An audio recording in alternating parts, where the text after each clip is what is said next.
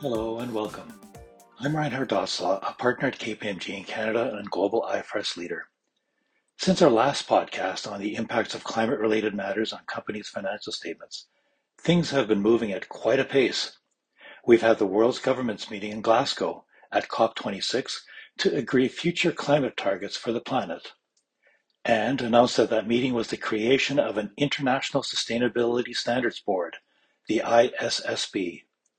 In the next few months, we're expecting the ISSB to release proposals for a new type of IFRS standard, an IFRS Sustainability Disclosure Standard, on climate-related disclosures, together with proposals for a new General Sustainability Disclosure Standard. An important aim of these new IFRS standards issued by the International Sustainability Standards Board will be to provide enterprise value-focused sustainability disclosures. Under the governance of the IFRS Foundation, the ISSB will work closely with the IASB board, reflecting the importance of connectivity with financial reporting. And that's important because interconnectivity between the financial statements and the rest of the annual report on climate-related matters is a key concern for investors and regulators. Investors are challenging the lack of sufficient disclosure of climate-related information in financial statements and are seeking transparency and clarity in disclosures. The 2021 reporting season is an opportunity for companies to close this information gap by enhancing their disclosures of the impact of climate-related matters. In response, our colleagues from across KPMG's global network have continued to contribute their latest insights to our online Climate Change Resource Center. Here are just some of them. Each speaker will introduce themselves and will then give you some brief insight into how you and your company might best tell your story.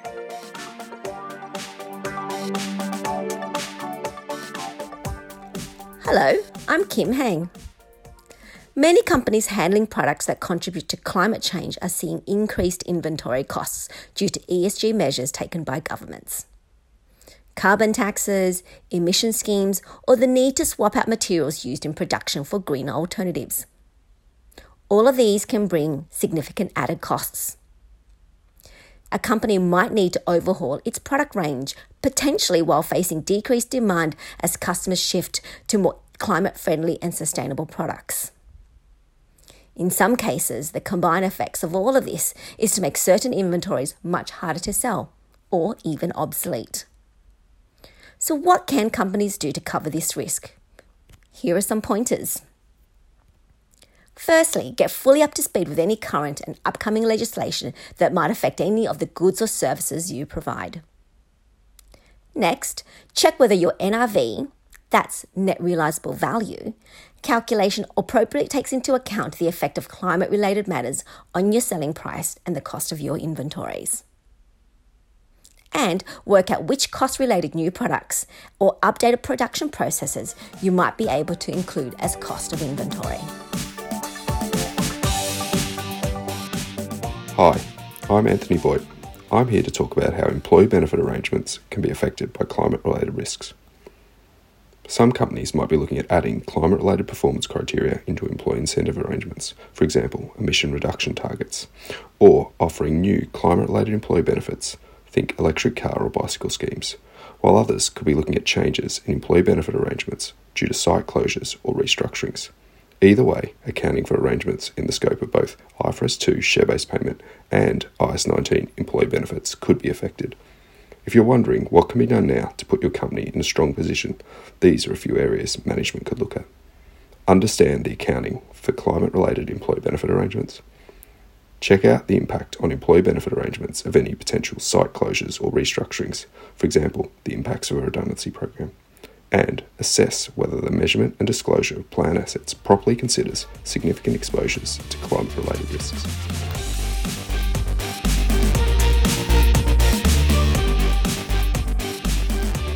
Hi, I'm Agnieszka Sekita. I'd like to start by picking up Reinhard's point on the growing demand for transparency and clarity in disclosures of climate-related information. Based on my experience, working on the KPMG topic team covering financial statement presentation, I would say he's absolutely right. Investors not only want to understand how climate-related matters might impact a company, both now and in the longer term, but also what the company is doing about this now. Specifically, how is the company managing or responding to these matters currently, particularly the downside exposures.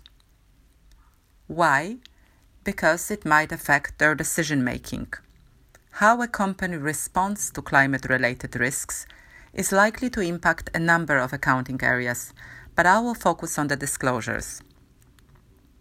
Now, you might assume that because IFRS standards don't refer explicitly to climate-related risks or climate-related matters, such disclosures are not required. But that would be a false assumption. IFRS standards would indeed require disclosure of climate-related information in the financial statements, but only if that information is material. And information may be material even if there is no current period financial impact, no impact on the numbers. So there is a real challenge here for companies because they will need to make materiality judgments when deciding what to disclose about climate-related matters in their financial statements. And they need to remember that even if that information is not material in amount, it may be material in nature. So just because an IFRS standard doesn't include specific disclosure requirement on this, in some cases, companies may need to go further in view of overarching requirements in IAS 1, presentation of financial statements. What I mean here is the concept of fair presentation, and companies needing to think about what other information might be relevant to investors in understanding the company's financial statements. Also, not to forget, IFRS standards specifically require disclosures on key judgments and estimates made by management in preparing the financial statements. As well as enhanced disclosures, investors and regulators are also expecting consistency between the front part of the annual report and the financial statements. So if any key assumptions made in the financial statements differ from those disclosed in the front part of the annual report, say on a net zero commitment, companies will be expected to explain exactly why in the annual report. All this, of course, depends on a company's specific facts and circumstances. We've captured in more detail some considerations for management, including actions to take now, in our web article, Have You Disclosed the Impacts of Climate-Related Matters Clearly? Have a look and see how your company measures up.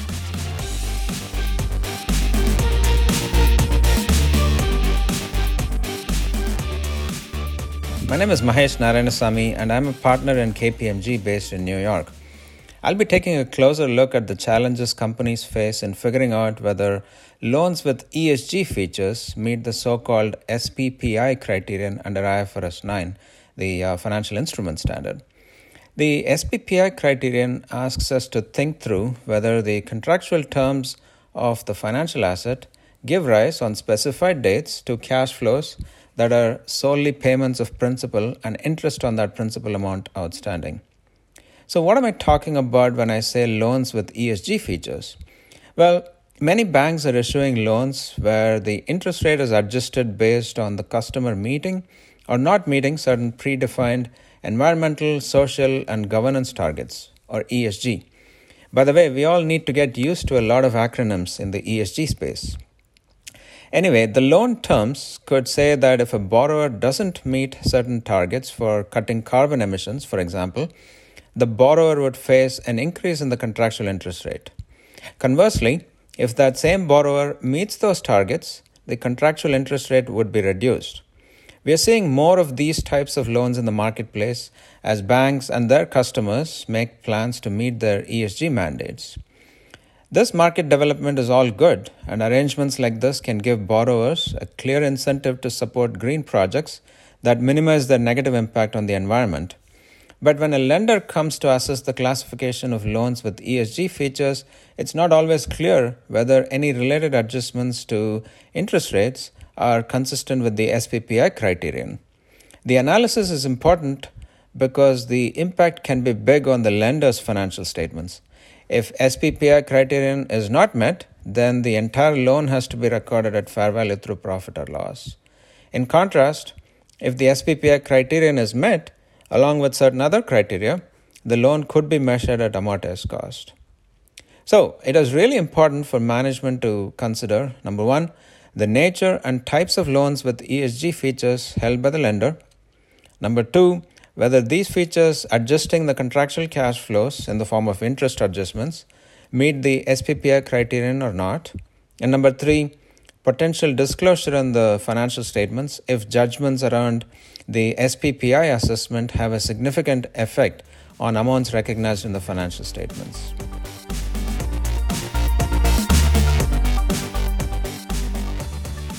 Hello, I'm Irene Pateva.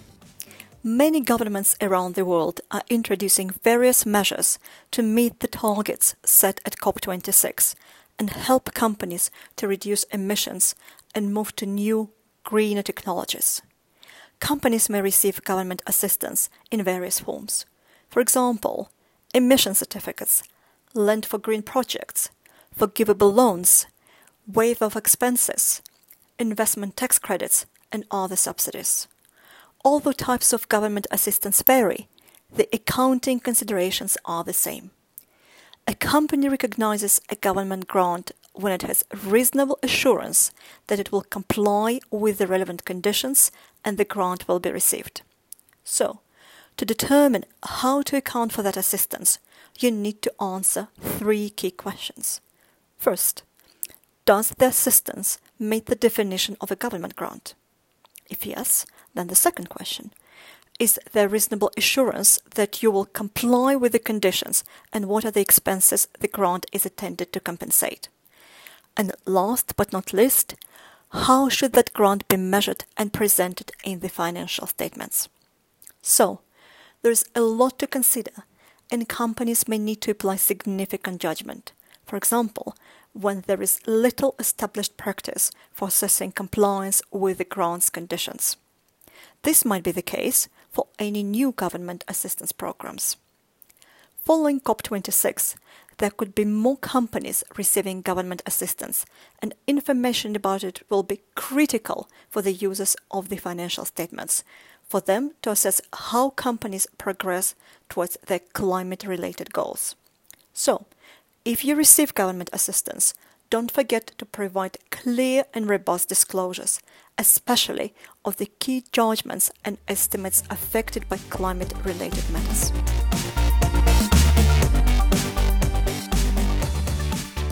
Hello, I'm Brian O'Donovan.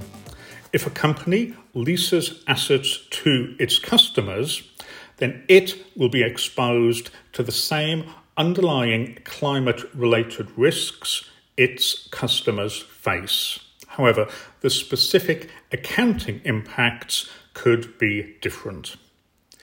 For the companies that lease out assets, the lessors, the key accounting issues will often be around valuation and impairment. Are the underlying assets, are the lease receivables carried at the right amounts? Are those carrying amounts recoverable? Lessors will also need to think about income recognition and how to deal with requests to modify leases or terminate them early. These climate-related impacts could be particularly profound for lessors who supply certain industries. I'm thinking energy, aviation, automotive, industries that use polluting assets and are under pressure to invest in greener technologies. Dealing with this could be complex, but I'd like to flag up three clear actions management can take now. Firstly, Identify those lease arrangements that are likely to be impacted by climate-related risks. Secondly, evaluate the impact on accounting systems and processes.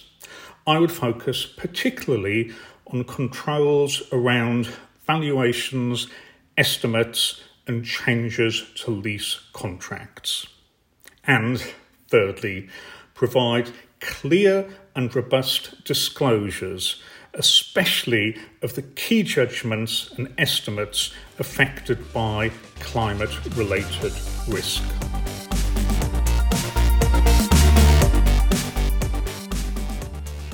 Thank you, everyone, for your insights. Of course, there's much more to discuss on these vital topics. Each of our speakers has written a more detailed web article on the topic they've covered, which sit alongside our other articles in the Climate Change Resource Center. We've set this up as an FAQ-style resource designed to help preparers to identify the potential reporting impacts for their business. A quick way to find this information is to type KPMG IFRS into your browser, or to follow KPMG IFRS on LinkedIn. Thank you very much for joining us. Take care and stay safe.